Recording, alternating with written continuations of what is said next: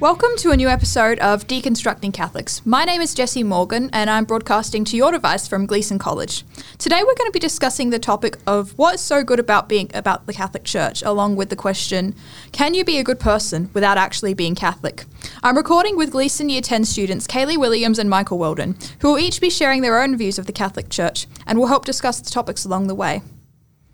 So, Kaylee and Michael, did you both grow up Catholic? So I grew up in an Irish Catholic family. I was baptised in the St. David's Parish, but I haven't done any other sacraments, and my parents aren't practising Catholic. In fact, my mum was baptised as Anglican, so I didn't go to church very often growing up. It's not like a thing that we do every Sunday or anything. We do it very rarely, but like my grandparents still say grace at all the meals, etc. So yeah, I did grow up Catholic in that way. I grew up in a semi-Catholic household. My mum is very Catholic, but my dad hasn't done any of the sacraments. We used to go to church a lot, but now we only go at like Easter and Christmas and with family and stuff. But most family gatherings, we do say grace before meals. My nana and pa are also very Catholic as well, as it's part of their daily routine and stuff to go to church on Sunday. Okay, so tell me a story about the first time that you felt your Catholicism affected your moral compass. So I guess for me, one time that I remember was when I was like 5 or 6. I was in the car with my sister and my dad, and I think it must have been like Good Friday or something, because my dad was telling us for the first time about the crucifixion of Jesus. In school, we hadn't really learned about that part. It was kind of just, the Easter bunny comes at Easter. And he described it like really in gruesome detail, and so that was a little bit scarring. But it also it promoted a lot of empathy for me. I didn't really understand the significance of Jesus yet within the Catholic Church, the reason why he died for all our sins or anything. It was great when he came back in this little story that I was told. But I guess that was the first time that I felt I was really impacted by Catholicism, my moral compass, because I just had a lot of empathy, and I understood that him dying, and especially in that way, was the wrong thing. With my moral compass, I was really affected by the events happening in Iraq with ISIS, because I didn't really understand what was happening when it was all being broadcast on the news. But when I found out that they were doing it to preach what they believed was right, I didn't agree with that, with the way they were going about it. But I found out that the Catholic Church also didn't agree with what they were doing. So I kind of sided with the Catholic Church. But later on, I've also not agreed with some of the things that the Catholic Church has decided to do as well. So I've kind of been in an imbalance here, as I can see that these groups are not doing the right thing, but also this church that I've looked up to for so long has also not been doing the right thing from my point of view as well. Okay, so that was very interesting to hear. And my next question is, who is one person in your life that you believe is truly good, and why do you think that? So I guess for me it would probably be my Nana Williams, so my dad's mum. She came from a pretty rough beginning, I guess. She didn't have the greatest upbringing, but she's someone who stands out to me as a really, really selfless, compassionate person. She's always been really nurturing. She worked as a nurse for most of her life, and then after she retired, she still kept volunteering at the nursing home that she used to work at. So I think that just kind of stands out for me as a person in my life who I believe is truly good. I believe that my pa is the best person I know for being good, because he's always volunteered to multiple different charities and schools, and he volunteered as a groundskeeper at my primary school, and he's always been there for my family and our family friends to help out in times of need and stuff like that. So. Okay, so do you believe, was there one thing that happened to them in their lives in particular that motivated them to be a good person? So for my Nana, she grew up in Ireland, and when she was 10, her mum, her dad and her little sister all died in a car crash. So she was left, so she had her, she had several little brothers and she was a little bit older than them. And she had to go over to Australia where my uncle and my aunt lived, and she had never been to another country before or anything. So she was over there, and her aunt and uncle weren't they were really nice, but they weren't the most active caregivers in her life. So they kind of relied on her a lot to take care of her little brothers. So I'd say that was probably a really big influence in her life, and what made her what motivated her to be the selfless person that she is now. Because of that experience, she probably felt like she didn't really have anyone who was nurturing her, being there for her. So she decided to be that person for other people instead. And that was it was also reflected when she had my dad and all his brothers and sisters. He has 6 brothers and sisters. And she's kind of made it her mission to be the person in their life that makes them happy and is always there for them. The event that made my pa what he is today, in my eyes, was his involvement in the Vietnam War, especially when he came back to Australia. So when he went over, he went in as a soldier, and he was telling me this story a couple of weeks ago about how when he came back, he had a newfound view on what life was supposed to be like, because he had seen so many people lose their lives in this war, and he wanted to make his life worth living in memory of theirs. So he decided to give his life to volunteering and helping other people in their times of need, so that he can feel like he's doing justice to those who gave their lives for our country during that war. What's the first story that comes to your mind when you hear the word hell? So recently I was working at my job at Kmart at the checkouts, and this old man came up to my register, and I think it's unfortunate. I think he had a bit of a few issues,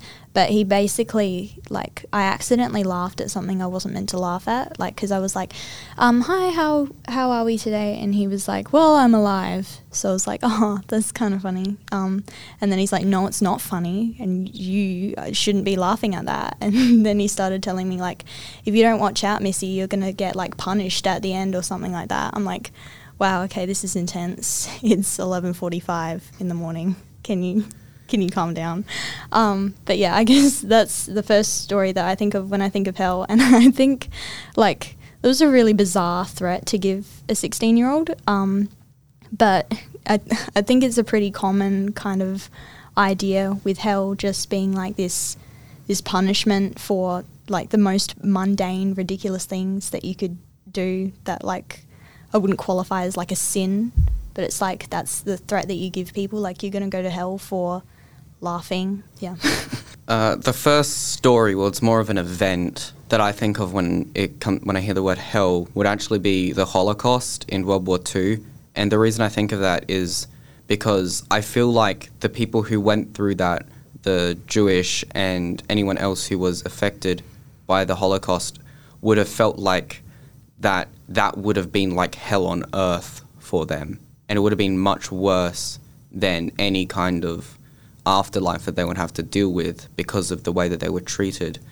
And it's almost like the way we hear about hell as punishment for crimes or sins we do, it would feel like to them that they were being punished just for existing. And the way that they were treated, it was almost like their existence was a sin on its own. And that's why it would have felt like hell for them, because there was no way to escape it. Which sins do you think justify going to hell, and why? Why do you believe all sins not have the same weight? I don't really believe in hell at all. I think some people are horrible and they've done terrible, inhumane things, things that human beings shouldn't even have the capacity and the conscience to do. But I feel like eternity in the fiery pit is a bit of an unrealistic and almost a childish idea of justice, I guess. The idea that if you do a bad thing, well, you're going to be roasted in the fire forever, like, I don't know, that doesn't really seem like a very realistic kind of idea of justice to me. And I think like all sins, quote unquote, are different, and like some affect others, murder and all that. But lots of like the sins that like Catholicism and Christianity think are like sinful, that they're like really outdated, and some cause like sometimes more damage is caused by like judging these like sins than the actual sin itself. People get really worked up over like the most insignificant things that don't really affect them, and then they end up like acting in what I would consider a more sinful way than the actual sin itself. But yeah, I think some people just do really bad things, but I don't think that like hell is a suitable punishment for them. Well, the sins that I think would be deserving of like an actual punishment in an afterlife would definitely be things along the lines of murder and things to do with like, I don't know if I'm allowed to say this, but pedophilia and stuff like that really do affect people's lives in major ways and change the ways that other people live because of your actions. But other sins like, I don't know, like robbery or just punching someone in the face on the side of the street shouldn't really deserve you to go to hell because of that one action that you did that doesn't really affect anyone other than yourself because you pay for what you did there.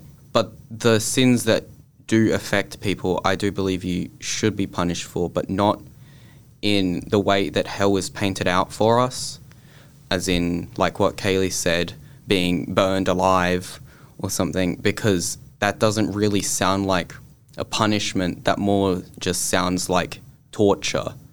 A punishment would be having to face the people that you affected and having to actually apologize to them for affecting their lives in that major way. So I think that would be the way that those kinds of sins would be punished, if that makes sense. So do you think looking up to Jesus, like thinking he's a role model, is being the same as being a Christian? Why or why not?